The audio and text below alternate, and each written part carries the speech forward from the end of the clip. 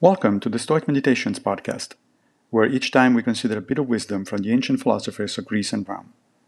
I am Massimo Pigliucci, a professor of philosophy at the City College of New York, and I will guide you through this reading. Let's reflect on Epictetus, Discourses 4, 12, 6, 7. Formerly, when you were devoted to worthless pursuits, your friends found you congenial company. But you can't be a hit in both roles. To the extent you cultivate one, you will fall short in the other. Here's the problem with practicing Stoicism or any philosophy of life seriously. Some of your friends might not like you anymore, in which case Epictetus suggests change friends.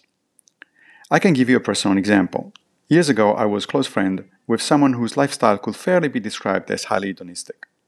I never really embraced that approach myself, but I would go along with it on occasion, because the person in question was my friend.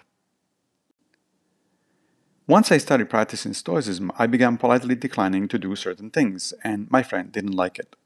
For instance, I avoided very expensive gourmet restaurants, not because I couldn't afford them, but because they increasingly seemed like a wasteful indulgence. I never told my friend not to keep doing what he was doing, but we naturally drifted apart, and I do not regret it. Then again, the converse of that coin is that we may find new friends who are more congenial to our new lifestyle. That too has happened to me since embracing Stoicism, multiple times. We change and hopefully grow.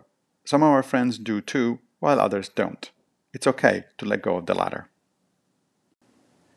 Thank you for joining me for another Stoic meditation. I will be back with a new episode very soon, if Fortuna allows, of course.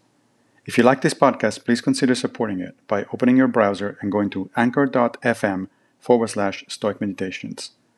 Also, please take a minute to give the podcast a good review on whatever platform you use to listen to it.